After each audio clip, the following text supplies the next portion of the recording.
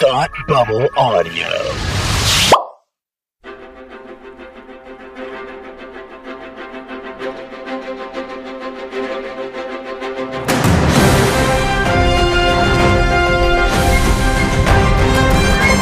Hi, and welcome back to Supergirl TV Talk. This is the podcast where we talk to you about the CW's hit show, Supergirl. My name is Frank, and with me, as always, is my radioactive purple pill poppin' friend, Tim. Purple pill, makes you do whatever a red daughter does. Is she angry? Yes, she is. Is she dead? We'll find out. Oh, it's the purple pill radiation guy. Hey, that was pretty good. That was good. That was not your best, but still pretty good. No, pretty purpley good. Anyway, yes, Frank, how are you? I'm doing fantastical. Having a grand old time. How about yourself, my friend? I am majestical, Frank. Majestical, you say? Majestical. You know, we're just a bunch of ickles. We're a bunch of ickles, Frank. That's what we are. Mm-hmm. Yep, that's definitely, Yep, we're ickles. Yeah. We're ickles. Anyway, Frank, I'm ickily excited to, I don't know what that is, to talk about this episode because, you know, I was not up on last week's episode until the end where I was like, this one is just okay. And by the end, I was like, no, this episode was really good. It was actually really important. This one, right from the beginning, I was like, this is a great episode. This is important. I am here for this. Let's do this. Because it talks about, you know, the relationship of the Danvers sisters. It's so important here. But it just spreads that love out everywhere. And it was really spectacular that way. I was all for it. So, with that being said, let's talk about last week's episode. Let's do some mailbag. All right. Yeah, we have some follow-up sent to us over at mail@supergirltvtalk.com. Please do keep those emails coming because we love them. We love to read them. We want them. So keep on sending your emails. Even if you have a thought right now as you're listening to this and you want to shoot us a note, do it. Do it. React to what we're saying. If you vehemently disagree, do it. If you vehemently disagree with what we say or you enthusiastically agree with what we're saying, send us your thoughts. mail@supergirltvtalk.com. You. Yes, you. I'm talking to you right now. So we get this note from Omni. Omni says, I wanted to say the episode was, last week's episode 10, was really good. Also, the mind wipe makes sense in light of what the executive producers said in a recent interview about Alex thinking that Kara doesn't need her protection anymore, and so she'll be concentrating on her own life. We did see that in an interview, I think with Robert Rovner, where he said like that Alex would be backing off a little bit. And at the time, I remember being a little bit disappointed by that. And now Omni's right. It makes sense that in this context, it does make sense. Mm-hmm. I agree. I'm really excited to see where it all goes. The secret identity used to be a joke, but in the span of just one episode, they've changed the game, and I'm impressed. Also, love listening to your podcast, guys. Keep it going. Much appreciation, Omni. Thank you, Omni. Yeah, I think that now we understand why Alex is focusing on her own life a little bit more because she thinks that Kara doesn't need her protection as much. Got it. Makes sense. The secret identity bit. I mean, we'll get into it in Storytime Village, but I have some thoughts about that. I was not as up on episode 11 as you were. Qu'est-ce que c'est pas? Yeah, what? I wasn't feeling it quite as much. It felt at times felt a little filler. Allow me to change your mind, okay. Frank. Okay, please. I look for nothing makes me, and this is the God's honest truth. Nothing makes me happier on this show than when you change my mind, because you do change my mind. You make me reconsider things. You make me look at things in a new light, and I love it when you do. But I just wasn't really feeling it all that much. So I hope you can turn me around on that, because there were parts, certain character storylines that I was not feeling. But I'm glad you liked it. I'm glad Omni is feeling the secret identity pieces that are happening there. Okay, so we have a note also from Daryl. Daryl says, it was strange to hear Lena talking about having no support or sounding board in her experiments because she has that in Eve. Which is true. Mm-hmm. Also, Eve is, I guess, sort of living a double life, working for both James and Lena at this point. Like being assistant to both of them? I don't think she actually works for Catco anymore. Does she not anymore? I think at the end of last season when she was like, oh no, or this season when she was like, oh no, I have this degree. You know, it was last season. I think she actually just works for Lena now. Okay, so now she's just full-time L Corp. Yeah, although technically, I guess wasn't she always working for Lena? I suppose that's true because she owns Catco. But yeah, you know what I mean though. She was working, she was reporting to James. She was James's assistant. For a while I'm fairly certain she doesn't work for Catco at all anymore. Okay, all right, fair enough. I'm also disappointed to only really see Lena at Catco as James's girlfriend and far less often as owner of the company. I'm surprised James can be so self-aware and realize how wrong he was, but I'm sure his high horse is ready to be saddled at a moment's notice. That's a great... Oh, my God. I want that on a T-shirt. It's so great. My high horse is ready to be saddled at a moment's notice. Oh, that is spectacular. It's only a matter of time, I'm sure, before he possibly stops supporting Lena. He may very well be Lena's next human experiment, and as someone who doesn't care for the Guardian storyline, I don't see myself having much of an interest in this. I question how soon before he tells Kara what Lena is doing. Has to come at some point, I'm sure. I'm thinking about the episode and I'm stunned to realize how much of it doesn't matter for the season as a whole. Red Kara training, Supergirl no longer working for the DEO, John is a PI, Alex is mind wiped. These things all matter, but what doesn't matter are the Mirai, and their treatment as at the hands of the government, which was the bulk of the episode's runtime. Colonel Haley and others are involved in some truly awful things that could and should be explored, yet I fear they'll be forgotten. It takes something pretty major for Alex to consider quitting, as we've seen in the past, but something this major most likely won't be explored further as a storyline. It's a little hard to believe the effectiveness of Colonel Haley's interrogation techniques if they can't even be bothered to show them.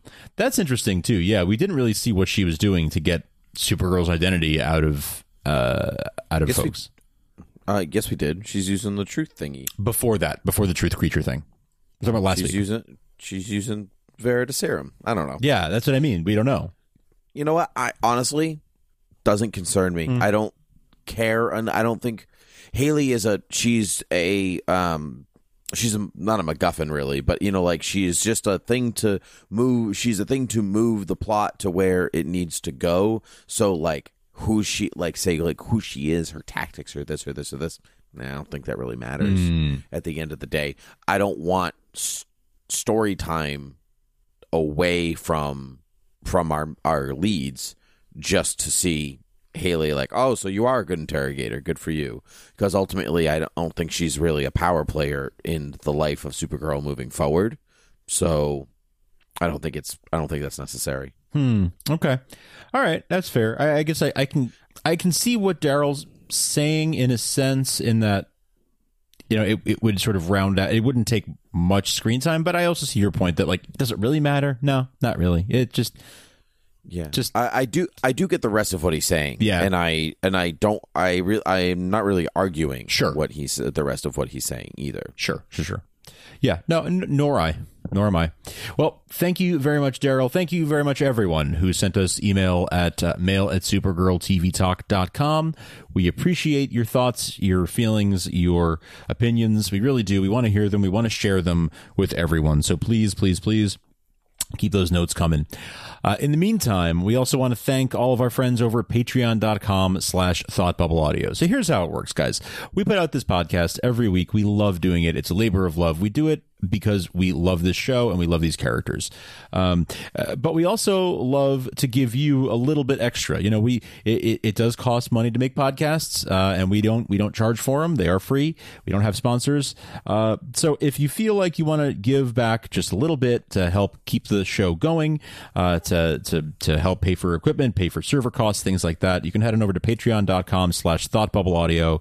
For as little as $1 a month, you can help support us, and you'll get bonus episodes. You'll get exclusive stuff that's only for our patrons.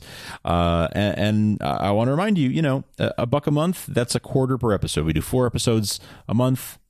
$1 a month, it comes out to $0.25 per show. If that seems worth it to you, if you could spare $0.25 a week and not really feel it, check out patreon.com/thoughtbubbleaudio. Help support this show and a bunch of our other shows, and it really makes a difference to us and shows us that you care. So thank you so much for everyone who supports us on Patreon.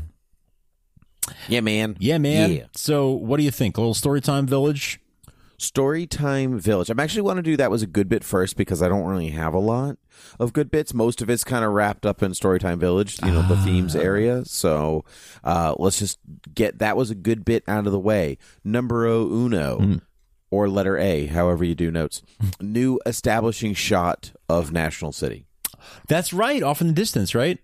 Yeah, that's it was right. kind of foggy, and there was continuity. It was foggy, and then if you looked at the window of the apartment, it was foggy outside. Thought it was going to play a part of the show. It really didn't, unless you want to talk about one of our lies being, or one of the themes being, like the importance of truth in relationships or consequences of our actions, and you were being a little bit foggy, being a little bit vague, couldn't see heavily, things like that. If you really wanted to read into it like I just did right now, you can. If not, it just looked cool.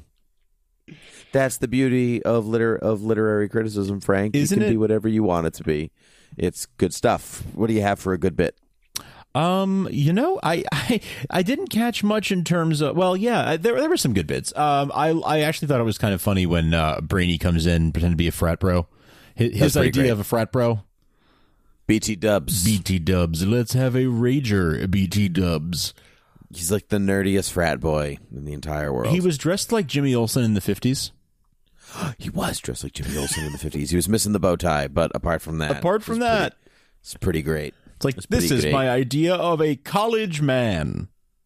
That's good. Literally. I'm a college boy, you see? Yeah. Yeah, Nick, you're a college man. That's my... Archie. He was just like Archie. Archie. Yeah. Archie Bunker. No, Archie, like Archie Comics. I know who you're talking about. Riverdale. Not CW Riverdale, OG Riverdale. I was just doing a word association. Anyway, I love that Lena knows what the Irish name of Nia's town is because she's Irish. That was hilarious. I love that they gave her that line. They're like, oh, in Ireland, and it works in the show because she's she's one of the smartest people in the world, but also because she's Irish. Because she's Irish. It was pretty great. Really loved that. That was fun. Car's favorite movie is The Wizard of Oz. Always good. Nice to hear that again. I love that because I love The Wizard of Oz. I love it so much. It's so good. I did really enjoy that, and it also seemed really fitting that on the other side of that coin, as much as The Wizard of Oz clearly ties into Kara's story, right? And she made that pretty clear, with how Eliza showed it to her so she wouldn't feel alone. She could relate to Dorothy. It's really also fitting that Alex's favorite movie is Terminator 2. Like, how fitting is that? Yes. That the badass DEO agent who runs around with guns on her hips, her favorite movie is T2. Like, really? That's amazing. I love that. Mm-hmm. Yeah, because you love T2. I do love T2. I love the Terminator franchise, but I love how well that fits for Alex specifically. Yeah. I agree. Kara and Lena wore their hair differently in this episode, and I appreciated it. Kara had a nice, she was wearing it down. It was in a ponytail, but it's usually like up, right? It's up and back and whatever else, but she was just wearing it down, and I was like, hey, you're getting pretty close to looking like Supergirl there, Kara. Knock it off. But I think it looked good. And also, Lena was wearing different hair. Not wearing different hair. The style. I'm sure of it hair. was still her hair. Yeah. With the style of hair. It looked different when she did that game night thing for James, and I was like, hey, we're doing new things here on this show. Yeah. This is great. I love it. Anyway, those are my good bits. Do you have any other ones? Since you bring that up, actually, I noticed that Kara's outfits seemed a little bit different this episode. It seemed like they were dressing her when she went to the Harvest Festival and everything. It seemed like she was dressing differently than she normally does. I noticed they were playing around with the wardrobe and the hair and makeup a little bit, for sure. You're not talking about when she was wearing the white dress, right? No. For the memorial service? No. Oh, no, okay. no. Like when she showed up in yes. what's the name of the town? Parthenon, Paradise, whatever the Paradise town is called. Sorry, I don't speak Irish. Yeah, that's quite all right. Yeah. Misconception. People usually say speak Gaelic, but that is actually incorrect. It would be speak Irish. I see. I didn't know that. That when she said speak Irish, or that means paradise in Irish, I was like, isn't it Gaelic? That is incorrect. Yeah, it is actually Irish, and I'd have to look up the reason for that. But I did learn that as a fact a while ago, and we don't have time to look it up, Frank. Someone else can fact check for all I care. That's right. Anyway, we're moving on to Storytime Village. Yeah. Moving on. Jawohl. All right. Jawohl. Ahoy, head up. Anyway, we have two big themes here: consequences of our actions and the importance of relationships. These are really the two, and of course we have tons of examples for all of these. Let's start with the consequences of our actions. The thing from the trailer from last week, Alex is not herself because of the mind wipe. Yep. She's just not herself. She couldn't crack those frat boys. That was almost disheartening in a way, where you were like, you are just really not yourself. I mean, it starts small. Game night, baby. They're just not, they're not syncing. They're not clicking.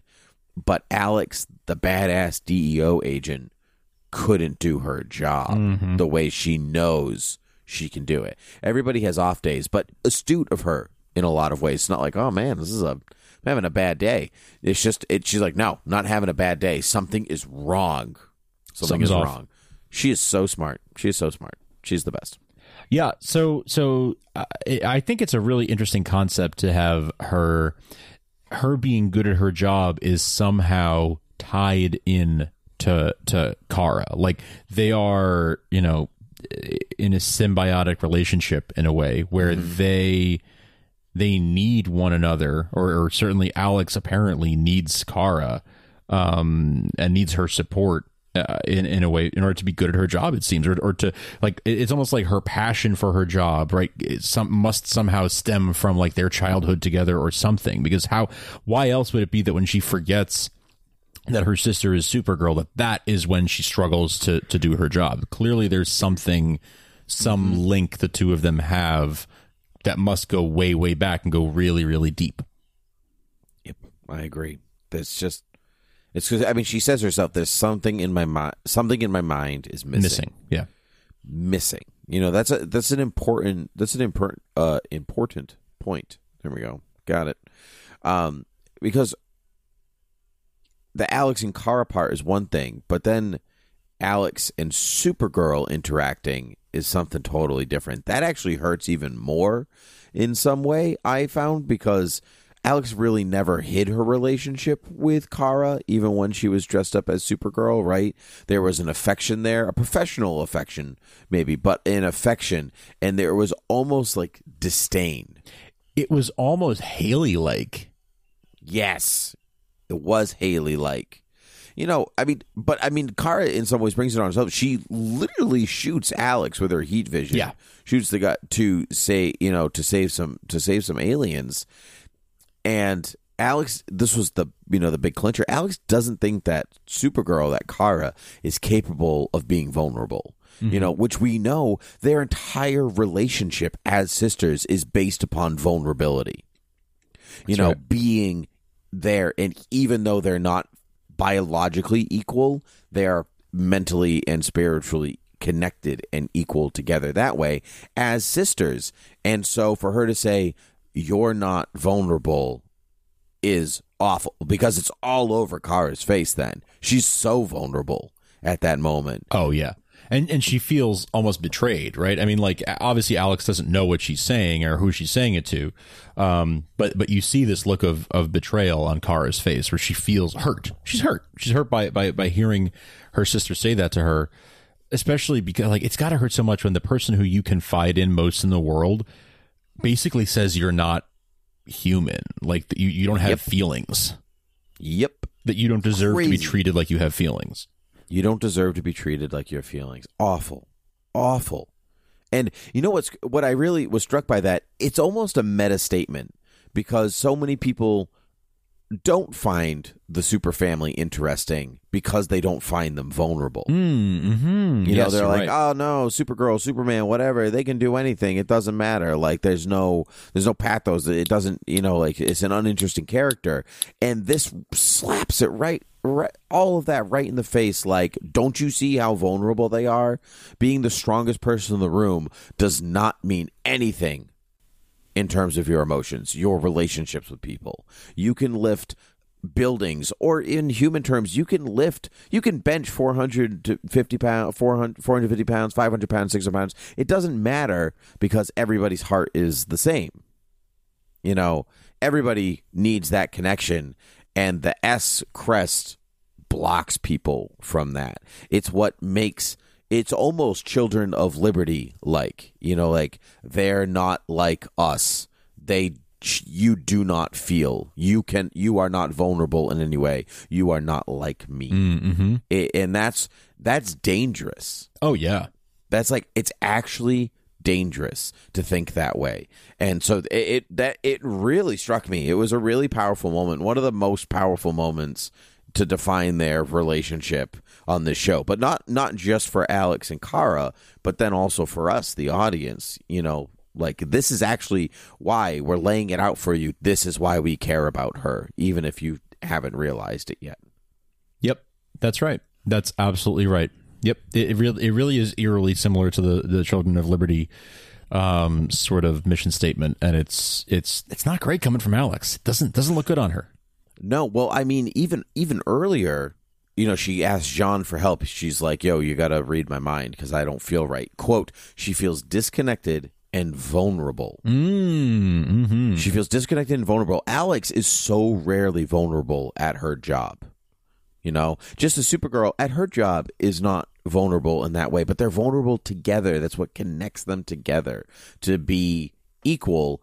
And so Alex feels vulnerable and then doesn't believe that Supergirl can be vulnerable. The irony is flying all over the place here. It's just, you know, I can't pull it down, Frank. It's just floating in the air.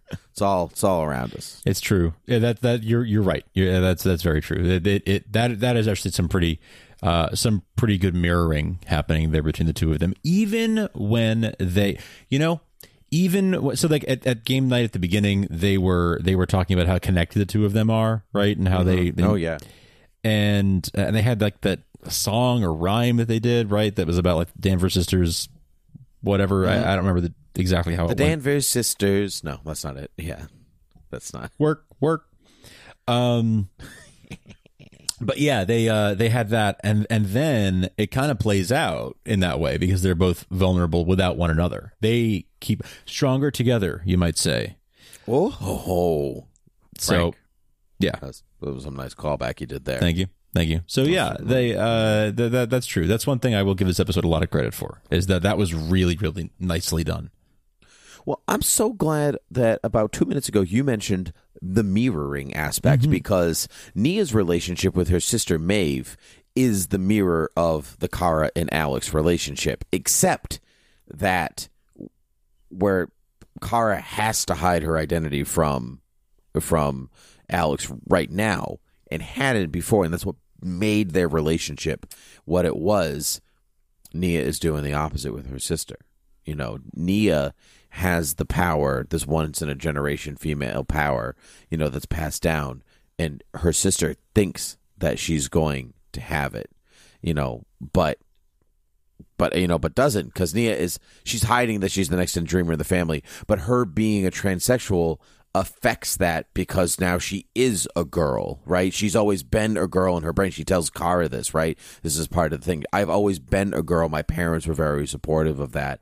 And now I, you know, am biologically also a girl. But Maeve, as we find, like Maeve tells her, you're not even a real woman. I know. You know, you get this whole thing. You have this whole thing about how this town is accepting and my family's great and it's this and this and this and this. It's literally paradise, you know, all of this stuff.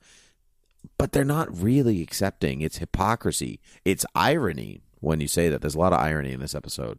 Because I got more coming. I got more irony coming your way. I know you like your clothes ironed. I got more irony coming your way. So yeah. So okay. Again, going to your theme of relationships. And how this relationship of these two sisters, yeah, it is kind of the opposite. The mirror image in the truest sense, where it's a you know, sort of an opposite reflection of what we normally see with Kara and Alex here with Nia and Maeve. I do appreciate that, and I do like seeing that that play out. It was hard to watch parts of that. It was hard to hear Maeve say that. Just so sort of, she said it with such cruelty, and you know, she was hurt, and so she lashed out and probably regretted it as soon as she said it. But she did say it, and really hurt Nia. It was hard to watch that, but it was sort of, they are, so whereas Kara had to hide a secret from her sister and Nia had to reveal a secret to her sister, there were sort of opposites happening there, but there were also some other parallels, like just the simple fact that you know, one of them is they're clearly not as close. Nia and Maeve are clearly not as close as Kara and Alex. So there's another sort of departure there. There was some interest. It was an interesting relationship to see. I think my issue with it was that it did not. I wish we had been introduced to Maeve and, I'm sorry, but I'm blanking on their mother's name. I wish we'd been introduced to the family, Nia's family, a couple episodes ago, and not just like in a phone call where we hear Maeve mentioned and that's it. I wish we had like met them before, because a lot of this would have had a lot more impact. So it felt a little bit, the Nia family story, the Nal family storyline felt very rushed to me, and very much like I was being told what to think and how to feel every time I saw them. Like, now you will feel sad. Now you will feel sympathy. Now you'll feel this. And I felt like I was being told what to feel rather than presented with a situation that elicited a feeling out of me. And that's one of the reasons, really, if there's a thing that I enjoyed least about this episode, it's probably this storyline, this Nia and family storyline, because it felt so rushed. We go from seeing the mom in a dream, meeting her, then she dies, then there's a memorial, then the battle happens at her memorial, and it all happens so fast that like it didn't have as much impact to me as it could have if they had planted some seeds earlier in the season and let us get to know any of those characters even a little bit. Even if it was just last episode we met her and then she dies, this episode would have had way more impact for me, and I would have felt like I knew that character way more than meeting her and her dying in the span of one episode in a way that was supposed to be so impactful for one of our main characters for the season. You know, I didn't get that at all. I thought this was very well structured and paced, and you know, it told what it needed to. The story told what it needed to tell, and I didn't mind that I hadn't met these people before, because ultimately it's her origin story, right? You only meet Uncle Ben 10 minutes before he's dead, you know. So the founder of the rice, obviously, that's clearly, yes, about. Yeah. Clearly, yeah. You know what I mean? But again, you're told who he is, what his relationship is to Peter, and then you're like, and then he spurts some words of wisdom, and then he dies. See, but well, yeah, I agree to a point, but I feel like, you know, his message, his words of wisdom, are what define that character. Well, yes. Well, I'm so glad that you said that. I'm so glad that you said that, Frank. Because let me go into something. Let's see if it changes your mind a little bit. Please do. So Maeve wants to be a hero, quote, like her grandmother was on Naltar, like Supergirl is to Earth. Maeve wants to do the right thing.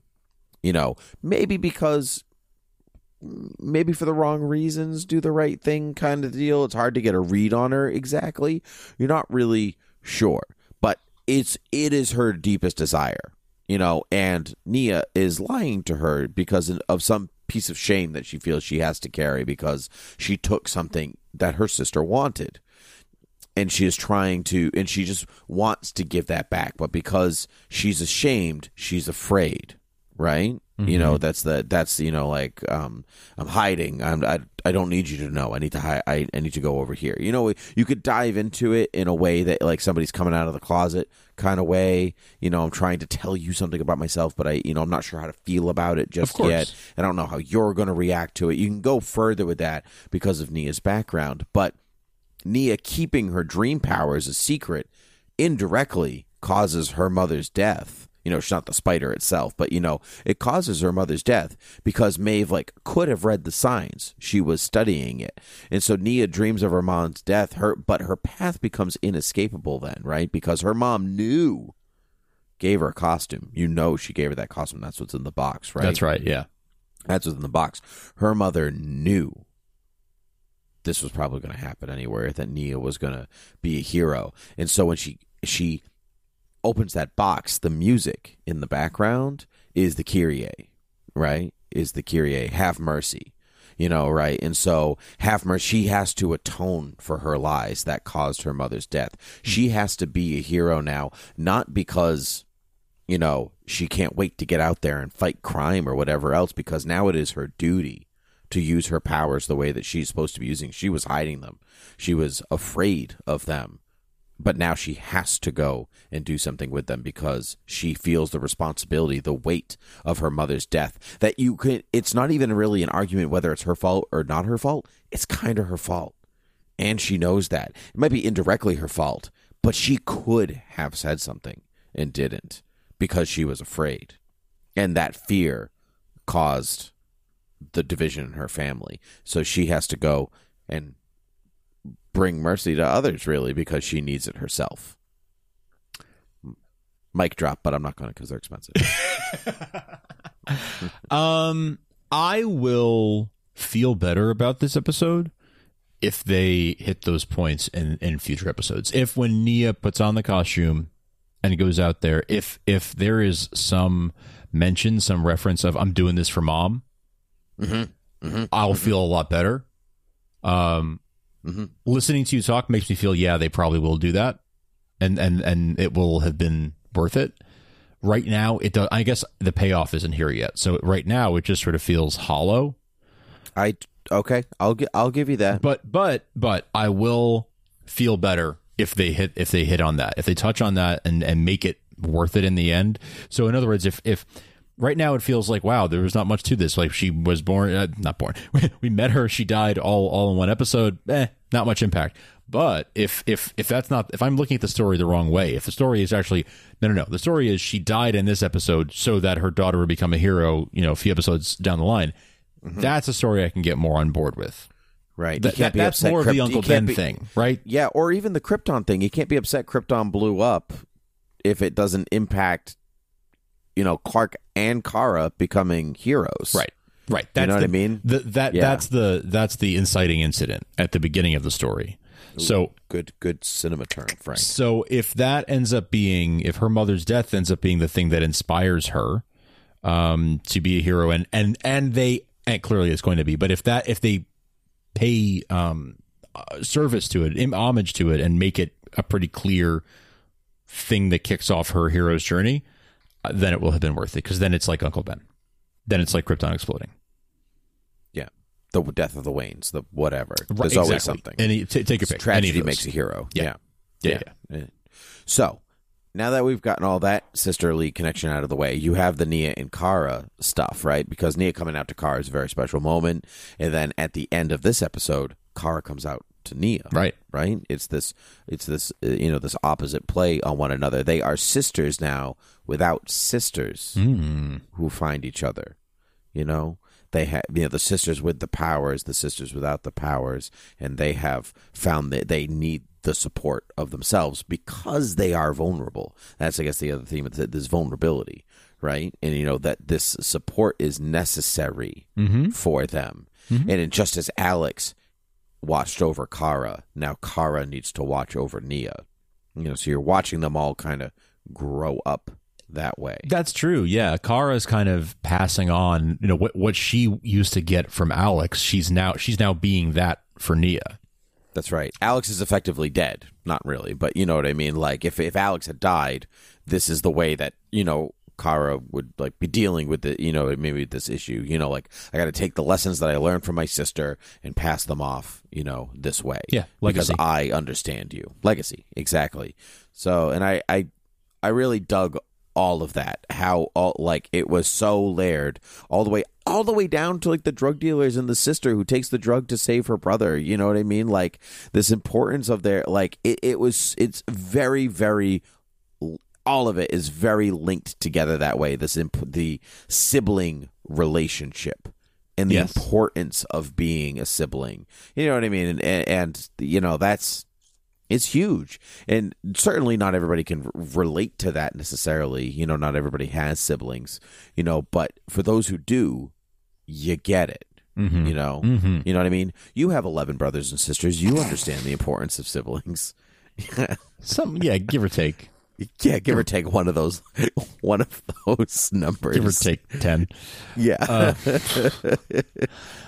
So, to wrap up these two things, one, you know, we have the consequences of our actions. We have Red Daughter getting overworked and her powers, you know, like she kind of breaks apart and the stuff goes everywhere, and so we're going to get more havoc later on from that happening.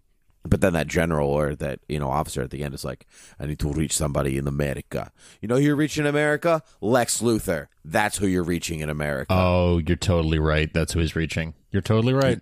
100%. He's reaching Lex Luthor, which we will talk about at the end of this episode. Unless it's the terrible president on this show. You know, it could be the president. Yeah, I don't know. You know, that's a really good point. Didn't think about that. I'll take either one. Truly, I will take either President one. President Tron. President Tron. He wasn't Tron. I keep forgetting that. Yep. So there's that, and then the last thing, James and Lena working on their communication skills. You know, yeah. You know, the importance of relationships and how they again. This I liked this because through game night, which is really cute. Yeah. You know, in its own way. You know, they can still be cute. She's trying to work on communication with him. You know, they need to do this. Let's play some games. This is good. He is playing a game with her, a game of wits. It's a metaphor, you know, because he is deliberately shelving important conversations about this black site for genetic testing. He's deliberately shelving communication to work on communication. Like, the irony is rife. I told you it was coming back with some irony. You know, like, we're back. Like, he is the worst. He has put the horse in the stable. He shot the horse. It's glue now. Like, James, what are you like? Like, what are you doing? Oh my God! Yeah, no, this is the time for your high horse, James. This is the time. Oh my God!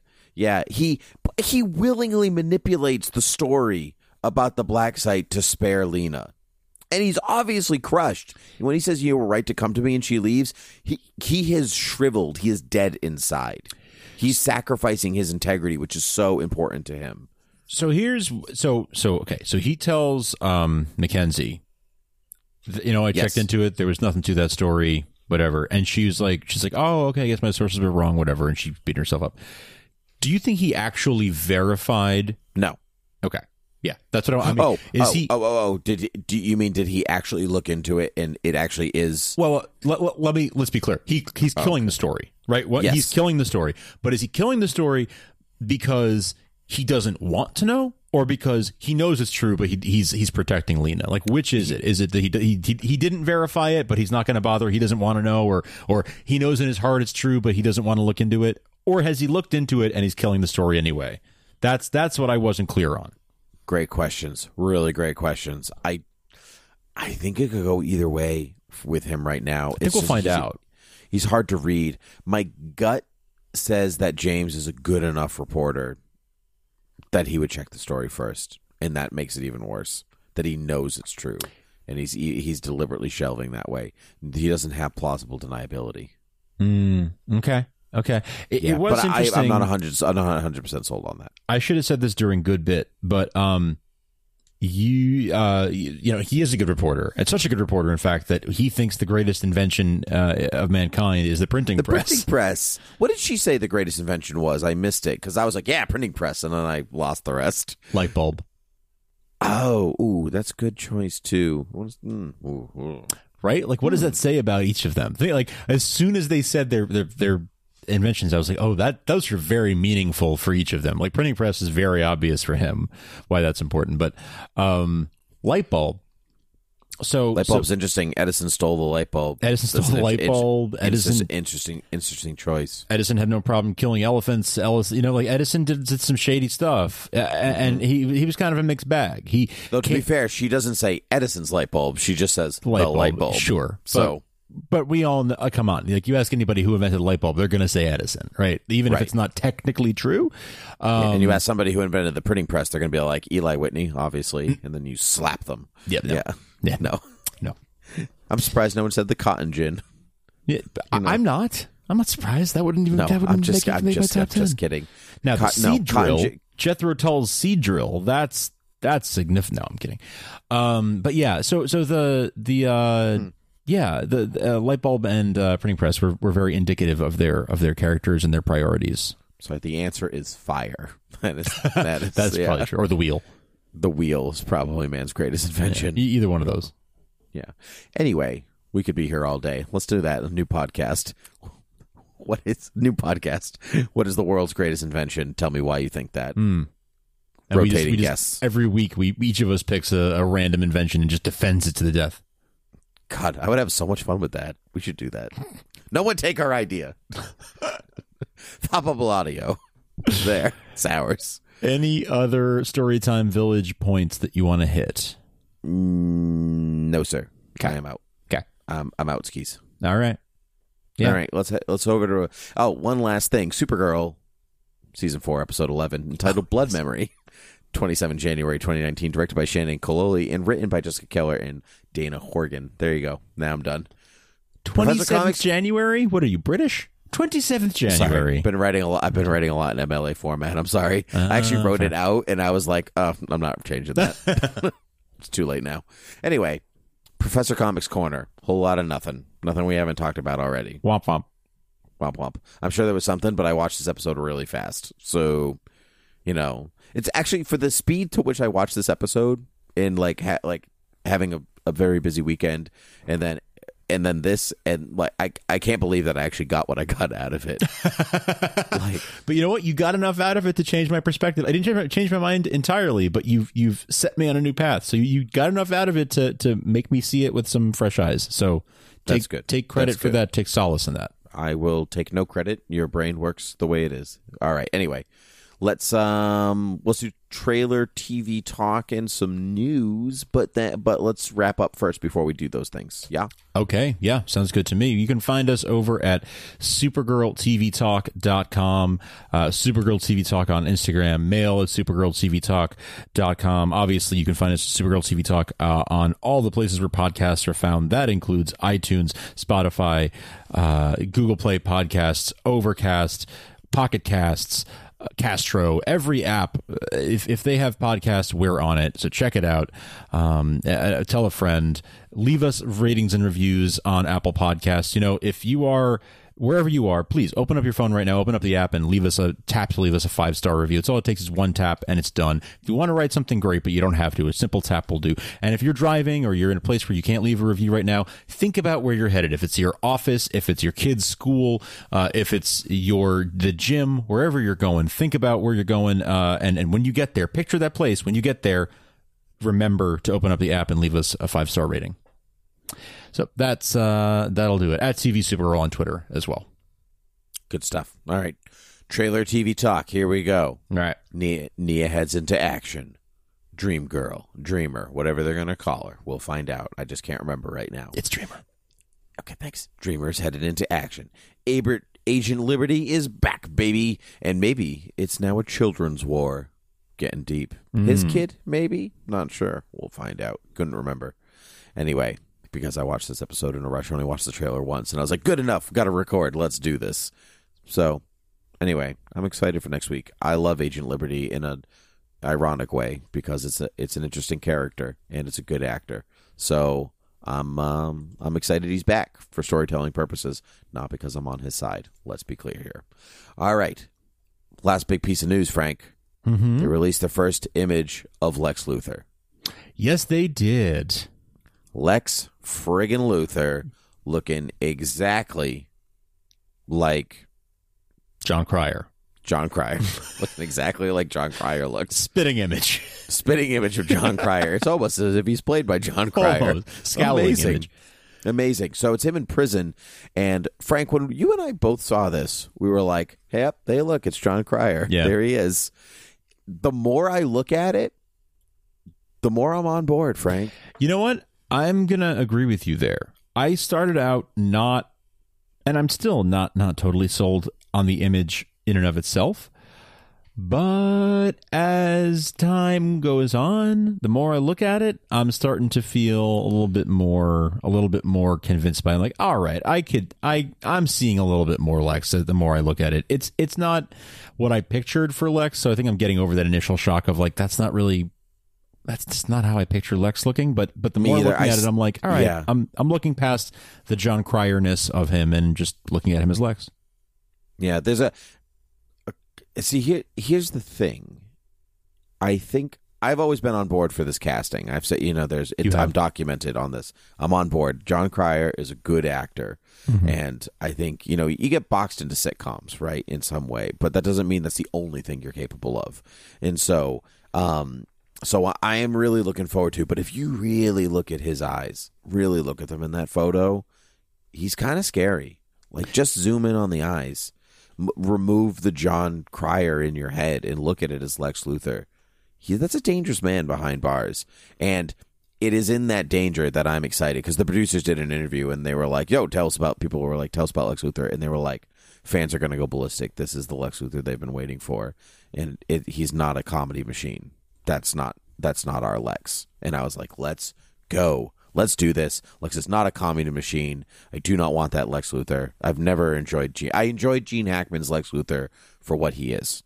And then Kevin Spacey's continuation of that is closer, but John Shea to me is still the best Lex Luthor, really. From Lois and Clark. He's just so good.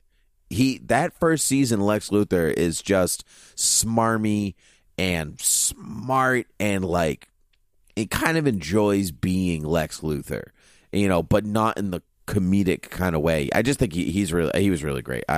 John Shea is my favorite, so I'm hoping for a new favorite. You know how I like to, something's my favorite until the next one comes along. So I'm ready to ditch John Shea and let's do this. But we'll see what happens. I think he has this like Hannibal Lecter vibe that I'm kind of digging. I can kind of see that. I do kind of see that. Yeah, I think you're right about the eyes. It's in the eyes. You see that he's got the eyes of a villain, that menacing look, especially in that image. I'm putting this in the show notes. I'm also putting a link in the show notes to the Variety interview that you referenced, where Jessica Culler says he's powerful, he's devious, he's funny, he turns on a dime. His dynamic with Katie McGrath, who plays his on-screen sister Lena, is just so great. We think the audience is going to go crazy when they see his performance. Yeah, see, that's it. I don't mind Lex being funny in the way that somebody who's very charming is funny. You know what I mean? Because that's what Lex Luthor is. He's charming. He's not all evil because he thinks he's doing the right thing. Mm-hmm. That's the beautiful part about Lex Luthor. Right. But if you look at his eyes, the way they lit him, think about Hannibal Lecter in Silence of the Lambs, and then think about that. Not the like, oh my God, he's a cannibal, he's going to eat me. Hannibal Lecter is one of the smartest on-screen characters ever. Yeah. Maybe ever. And that's that sense that I'm getting. This is kind of dumb too, but he's already bald, Frank. Sure. And no. John Cryer is already bald. They didn't have to convince an actor to be like his head. To shave his head. He could be around for a long time. Many people give up being Lex Luthor because they're like, I don't want to shave my head anymore.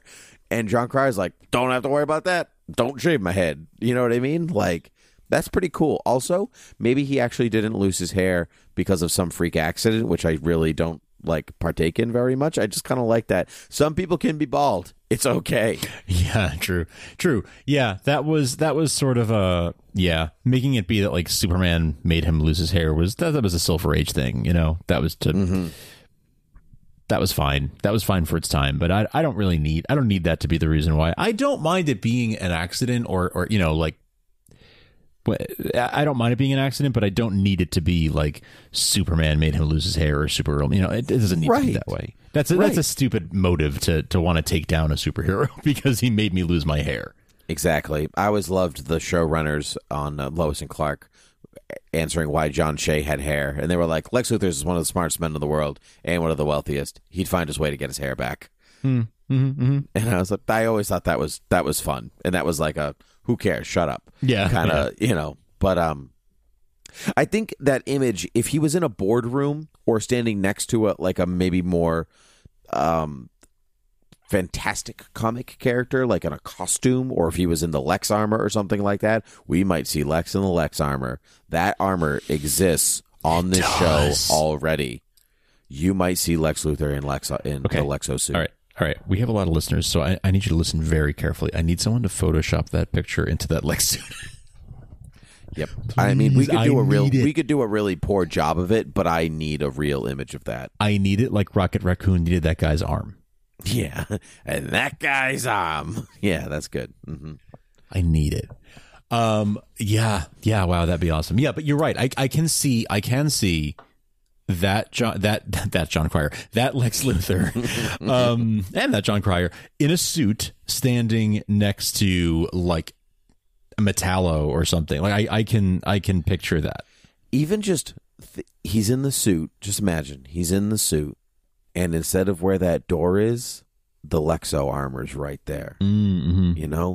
That's it. It's so close. You know what I mean? I think the the room itself is throwing him off, and as my marvelous tweet said, when they released the image, they were like, the Steel can't stop him, he's Lex Luthor, whatever, and I'm like, oh, but the girl of Steel might be able to. Am I right? High five, everyone. Heyo. Wordplay. Anyway, so I'm just, I'm jazzed. I love Lex Luthor, and I'm real pumped that they're just throwing it in there. There's like, let's do it. We love these characters without like needing to give you Superman, Lex Luthor, or whatever. Now they're there to serve the story, right?